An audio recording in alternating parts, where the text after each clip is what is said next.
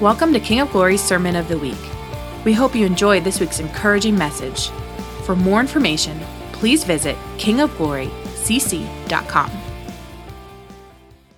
Do you all have the first slide? Do I have? Oh, experiencing more God. That's amazing. I have no idea how that works, but I really, I love that.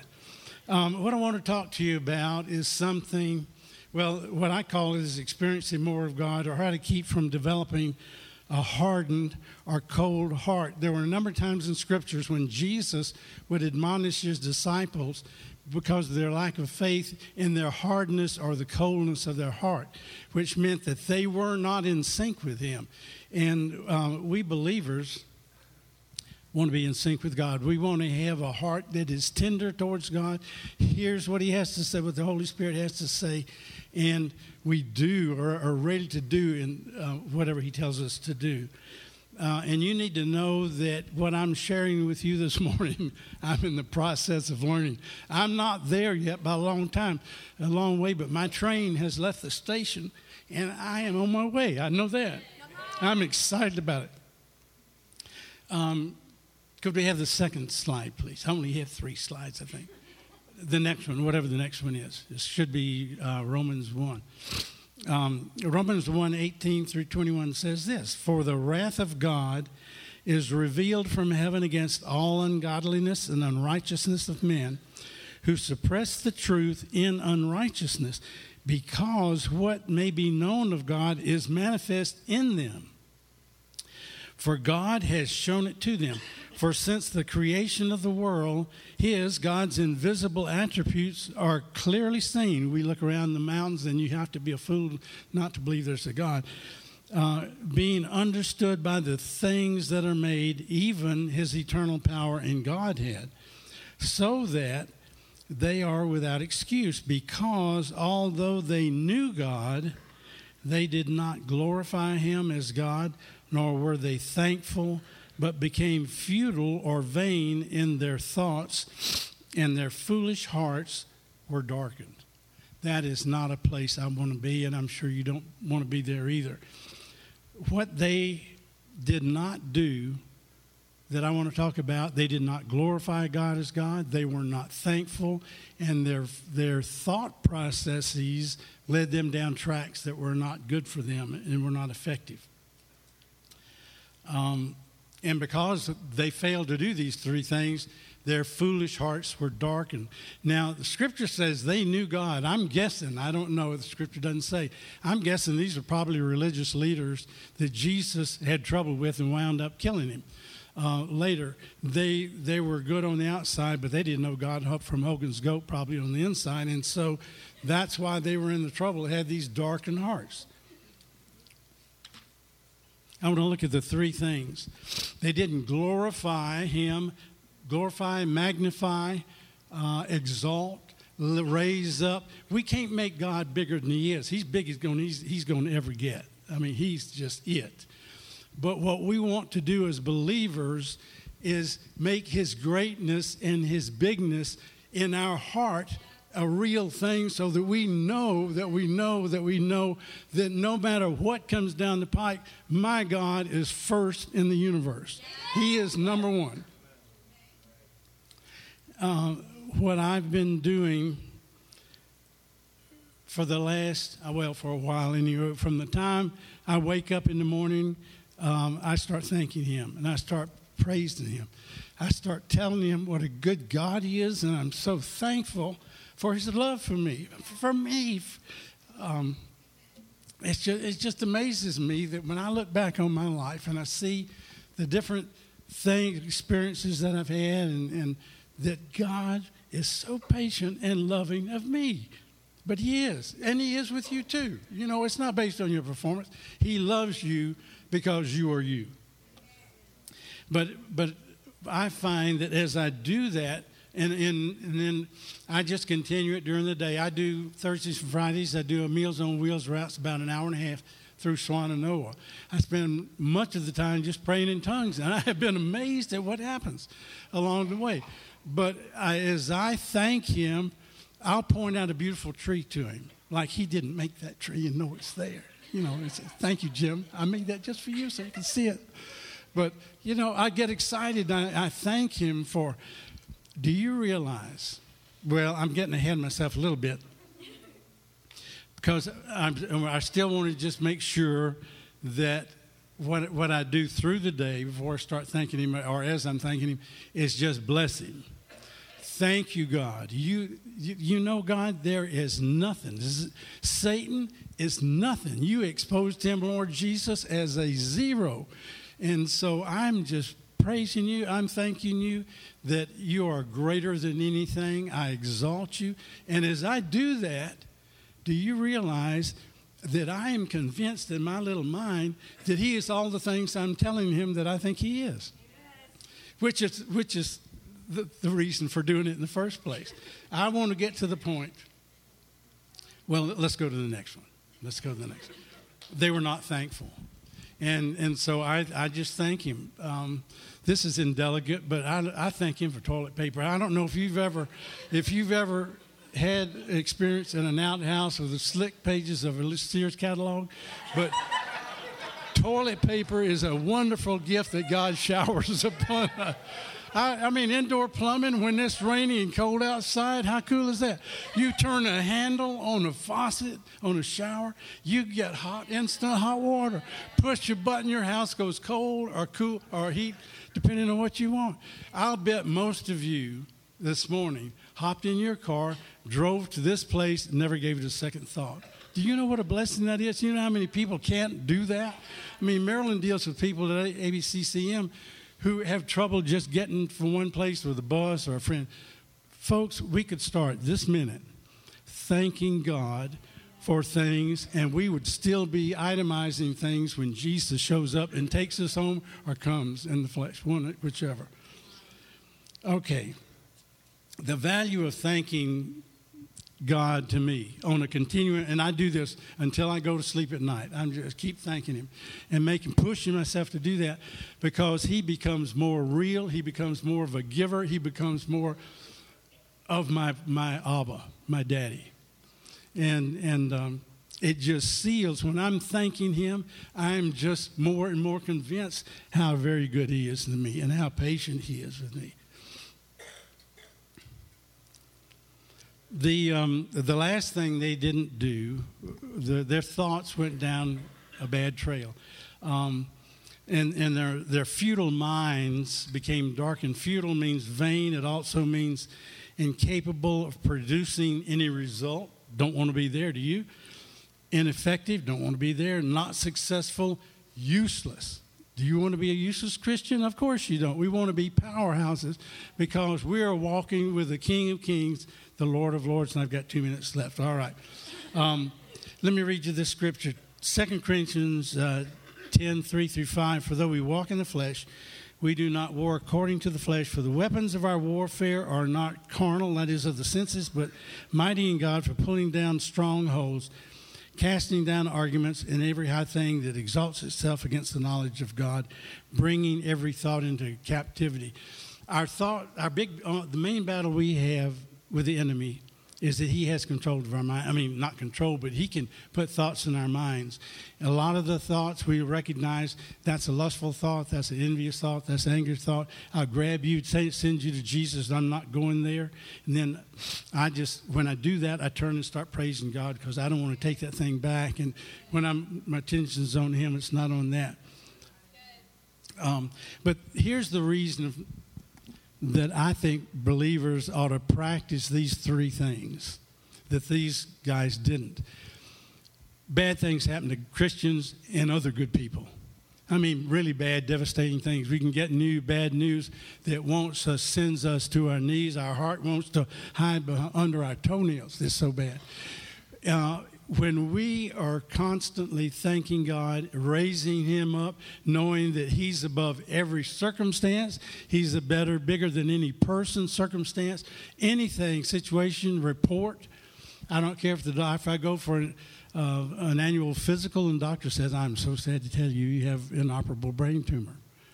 Well, either I'm going home or Jesus is healing me. You know, I'm not buying what you're selling, and I'm not collapsing and falling. And I've tried them both. We can either collapse in a pile and go into deep, dark depression and bad misery, or we can say, Father, this is a really bad report, bad news, bad phone call, what situation, but I know you're greater than anybody, anything. You're greater than the situation. I'm holding your hand, and I know you're going to walk me through it. And I'm standing strong in the situation. I refuse. Jesus said not to let our hearts be troubled, neither let them be afraid, because he gives us a special peace that is beyond our comprehension.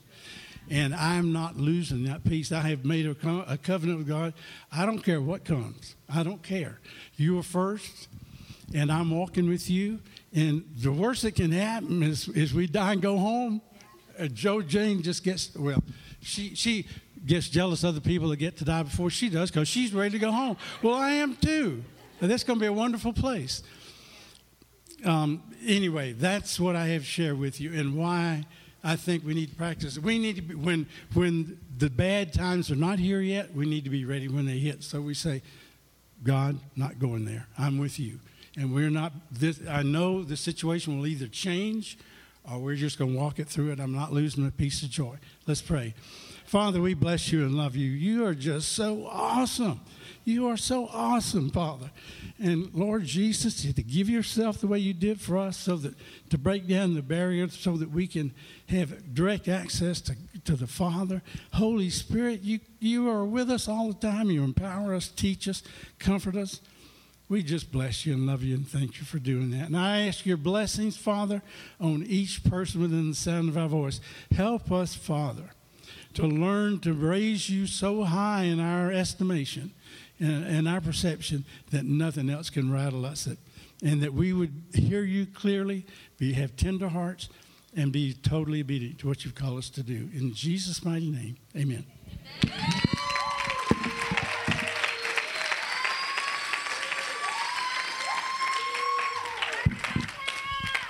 Hi, guys. So, what I was given to speak on is the value of every generation. I'm going to start out with a story, actually, about why my family is at King of Glory.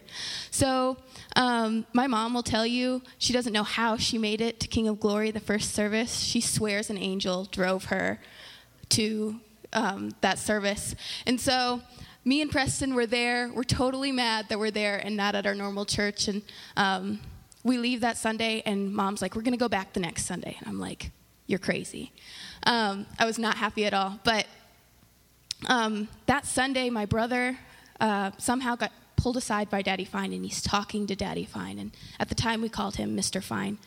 And an adult walks up and interrupts the conversation, and Daddy Fine goes, hold on, this young man's speaking to me. And he turns back to Preston, and Preston was talking about like Power Rangers or something. It wasn't like anything important, but he found value in that Preston was speaking to him. And so he goes to my mom that day, and he goes, Mama, I was talking to Mr. Fine today, and an adult interrupted, but he still spoke to me. He still listened to me. Our old pastor doesn't do that. And so my mom decides this is the church we need to go to because they see value in the generations to come. And since I was 6 years old, that's been instilled in me, that there is value in each and every generation, each and every age. And I love it. Like, until I went to Kansas City, I didn't realize that most churches aren't like that they don't let the little ones speak. They don't let them come and dance. It's you need to stand by my side. And I'm not dogging other churches. Don't get me wrong. I'm just saying, like, I love that at King of Glory, there's a value at every church. At every generation. And so if you have that verse in Joshua ready, I'm going to be going from Joshua 4, 5 through 7, and I'll give you a little backstory. Basically, the Israelites are coming into the promised land, and they're just about to cross, but they haven't yet. And the Lord tells Joshua to collect 12 stones. And so Joshua does that, and he says, cross over before the ark of the Lord your God, the ark of the Lord your God, into the midst of the Jordan, and each one of you take up a stone on his shoulder according to the number of the tribes of Israel, that this may be a sign among you when your children ask in time to come, saying, what do these stones mean to you? Then you shall answer them that the waters of the Jordan were cut off before the ark of the covenant of the Lord when you crossed over the Jordan. And the waters were cut off. And these stones shall be a memorial to the children of Israel forever. And about a year, maybe 2 years ago, the Lord really started putting the generations and unity between the generations to come on my heart. And just standing on the generations, like before me's shoulder, and raising up the generations to come. And he started speaking to me from Joshua these exact verses, and how what the Lord was doing was he was setting up stones. He was saying, put things in place to where your children can remember where they've come from. And so I love that I get to see that in my life, and I want to see it more. I love that Mama Eliza has set stones of remembrance before that I get to hear the stories of, and she gets to say, but you can go farther. You can go deeper. And I get to take that and do that with the children I babysit and I minister to back there. And even the youth ministries, I get to say, stand on my shoulders. I want my ceiling to be your floor so you can go so much farther than I ever could. And it's not because my generation isn't as good as the one to come. It's because I'm setting them up for success. And I love that. I love that Mama Eliza and Daddy Fine have set me up for success. I love that the Caros and Miss Betty have said, I want to set the coming generations up for success. It's so beautiful. It's so beautiful.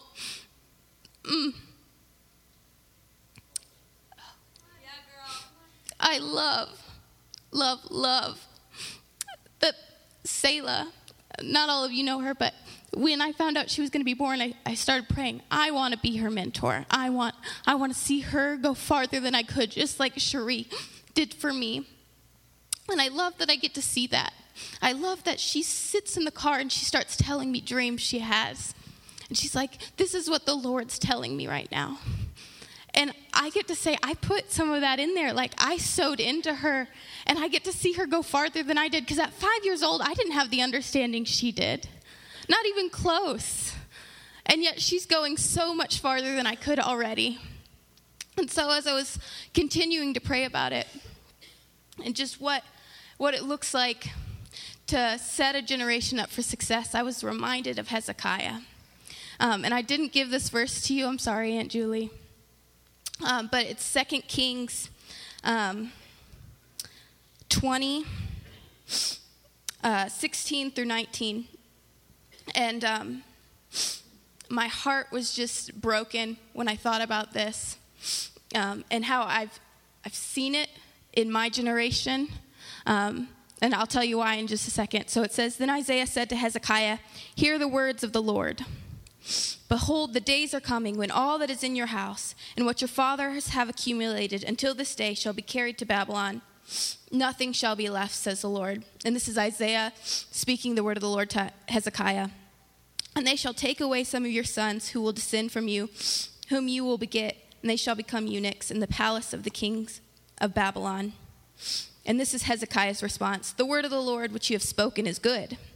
For he said, will there not be peace and truth, at least in my days? And it struck me. I see it in my generation, how at least I have it good right now. It doesn't matter that the coming generations won't have a good ceiling, won't have a good foundation to stand on. That doesn't matter because I have peace right now. It doesn't matter that, they won't know where they're going, because I have it right now. And so the results of this is Manasseh, his son, I believe that was his name, turns out to be one of the most evil kings Judah has ever seen. And his son after him is evil too. And it takes a couple generations before another king raises up for the Lord. And it wasn't even a father that raised him up. It was a mother that came up and said, I'm going to fight for my son. And so, I guess, like, I only have 2 minutes, so I'm going to wrap it up. What I'm trying to get at is, like, I love that this church is able to so well put a high ceiling for us, for the coming generations, and that where I'm standing now is farther than they're going to go, and not because I'm better, not because my generation's better, but because they've set me up to go farther. What I don't want to see is Hezekiah's response in myself or in the generations behind me, because they're where I'm going to start. And I don't want to see it in my generation, because my kids are the ones that are going to be standing on that ceiling. And yeah, that's pretty much all I've got.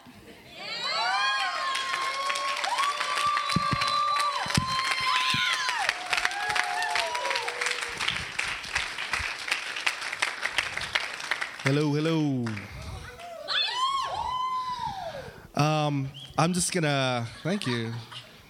I'm just gonna jump right in this morning. I want to talk a little bit about worship and why worship is important. Specifically, a worship when we're talking about the generations and going from generation to generation. So I'm gonna jump right in. I'm gonna be in John 4. And I'm going to be reading about this, the story of the woman at the well. It's a very familiar story. You guys, she knows it. She's like, yeah, I love that story. It's a great story about Jesus meeting this Samaritan woman.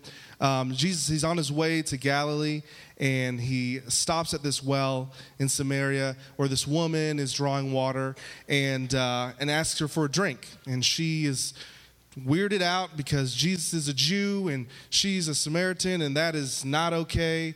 And so she asks him, like, hey, you do know that this is weird. You shouldn't be asking me. Not only am I a Samaritan, but I'm also a woman, and that's weird also, that this communication doesn't typically happen. And so Jesus says, you know what? Actually, if you know who I were, you'd be asking me for water. And so she's like, well, what are you talking about? And he's like, if you knew who I were, you'd be asking, and I'd give you living water. And he says that the water that I have, you'll drink and you won't get thirsty again. And she's like, well, hey, I really don't like carrying this bucket back and forth. So if you have water that I will not thirst from afterward, then great, let's do that. And she said, and Jesus is like, yeah, that's great. Go ahead and get your husband. And she's like, oh, wait, I don't have a husband. He's like, actually, you're right. You have 5. And everybody's like, oh. And so Jesus reads her mail, and he's like, not only do you have 5 husbands, but the guy you're living with is not your husband. And then it's like, oh, but this lady, the funny thing about this lady is that she doesn't get offended. She's not like, whatever, Jesus, and walk away. She is struck in her heart and is drawn by curiosity. And so I'm going to pick it up in verse 19 where she responds. So he tells her, you got 5 husbands, and also the one you're living with is not your husband. Verse 19, the woman said to him, sir, I perceive that you're a prophet. She's like, oh, this guy's reading my mail. He must be a prophet. She says, our fathers worshipped on this mountain, and you Jews say that in Jerusalem is the place where you ought to worship. And Jesus said to her, woman, believe me, the hour is coming when you will neither on this mountain nor in Jerusalem worship the Father. Verse 22, you worship what you do not know. We know what we worship, for salvation is of the Jews. But the hour is coming, and now is, when the true worshipers will worship the Father in spirit and truth, for the Father is seeking such to worship him. Verse 24 says, God is spirit, and those who worship him must worship in spirit and truth. And so this woman has this realization that this Jesus that she's speaking with must be some kind of religious figure. And so she must have been having this internal battle about worship, because the first thing she asks is about worship. And so she brings this question, and she's like, well, by the way, since you're a prophet, I have a question. Where do we worship? I've been told it's here. I've been told it's there. And Jesus cuts through all of the religious craziness and tells her, listen, it's not about where. It's about with what. It's your heart. the Passion Translation, verse 23, it says, from here on, worshiping the Father will not be a matter of the right place, but with the right heart. And so worship, a lot of times we talk about worship like it's music or like it's art or like it's dance. And those things are expressions of worship. But it's really important that in our heart of hearts, we know our worship to God has everything to do with the position of our heart and very little to do with the stuff we call it, the song. Songs are great.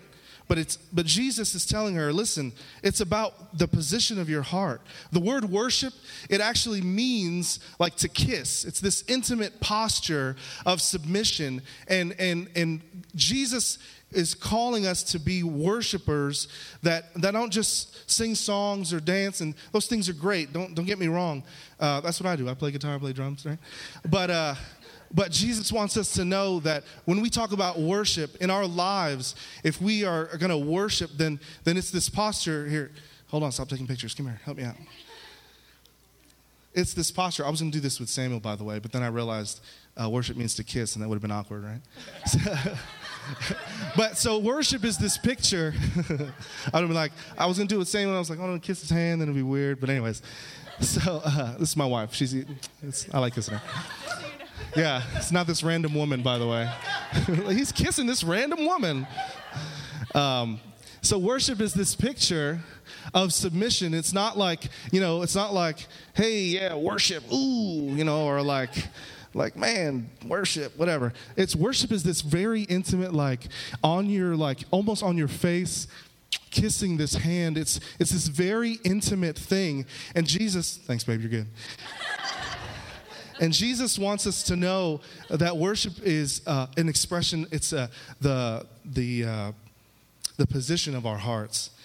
And so, as we're talking about what worship really is, I was praying about this morning, and just overwhelmed by how important it is that when we talk about worship and when we live, because it's a lifestyle.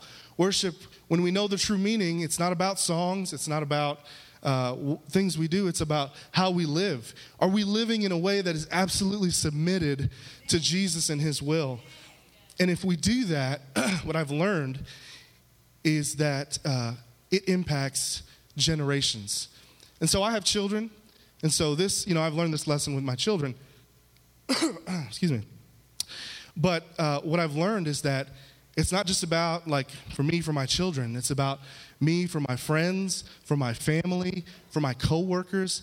My worship, the position of my heart, matters to those people around me, because if I can live in that way, then my worship impacts their lives. I'll give you an example. So just a little bit about myself. I come from a broken home. My dad left my mom when I was 14 or 15. And both sides of my family, there's a history of addiction. I mean, it is rampant throughout my family. And I work with, I've been working in the addiction field for almost 10 years now. And it's funny, I work with all these people, and I've learned that, man, my situation, I should not end up as good as things are right now.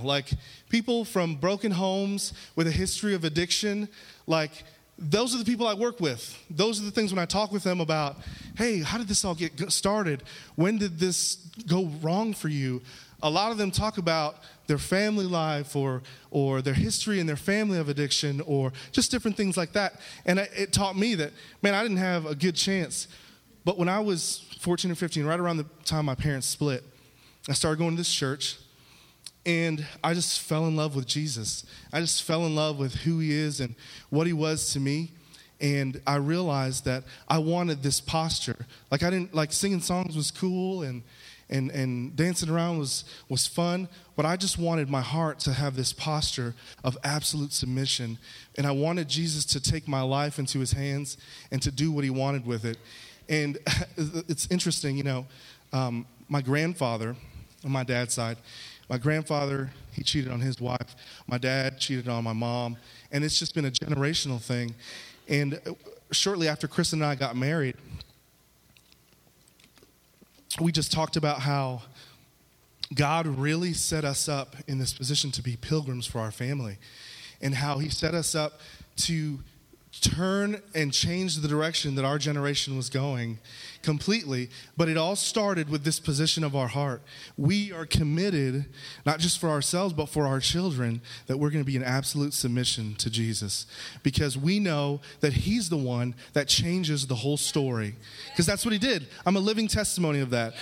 I should not be like this. The odds of me ending up successful were very low. And Jesus came and said, actually, I'm going to change that. And so I just want to encourage everybody. It's really important. Not just if you have children, but if you have family members and you have friends, you have coworkers, people around you, the position of your heart, your worship impacts them. And it has the ability not just to create hope, but to change their whole story. Amen. Amen. Thank you, guys.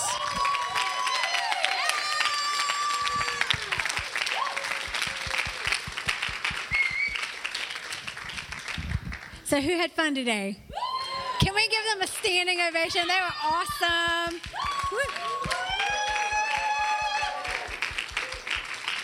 So while you're standing, I just want to think about there's a song that came out with Hillsongs, I don't know, maybe 7 years ago. It starts out, I see a generation rising up to take its place with selfless faith.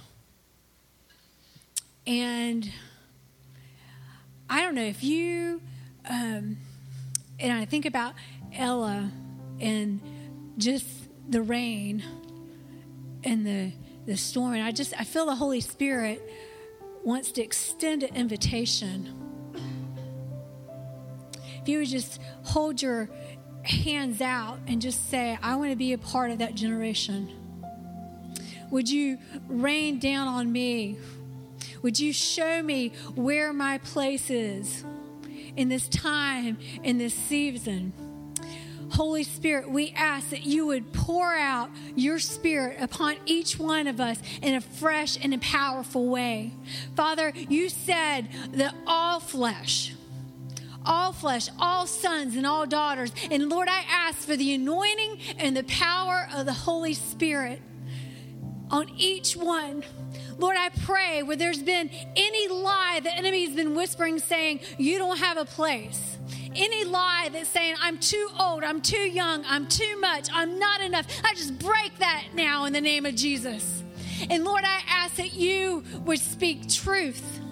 And Lord, we as a people, we ask that you would teach us how to be one united generation in this time, in this season, in this region. Lord, I ask that you would give parents wisdom and how to prepare a room for you, Jesus, to encounter their children. We ask that the children would have visitations with the living God, that you would mark their hearts at a young age, that they would just desire to be in your presence and to know your ways. Father, I thank you for the older generation that has made a way. They've paved the road, Lord, and they're wondering, why am I still here? What am I waiting for? Lord, I thank you for the prayers that they've been crying out and that continue on. They may not have the same stamina they used to, but Lord, you've given them mighty words of power and encouragement. Father, I thank you for those that have walked before us. And Lord, I ask that we would be full of your Spirit and that there will be a double portion anointing for those coming up behind us. In Jesus' name, amen. Thank you for listening to King of Glory's Sermon of the Week. Connect with us on Instagram at KOG_Asheville and on Facebook at facebook.com/KOG Asheville.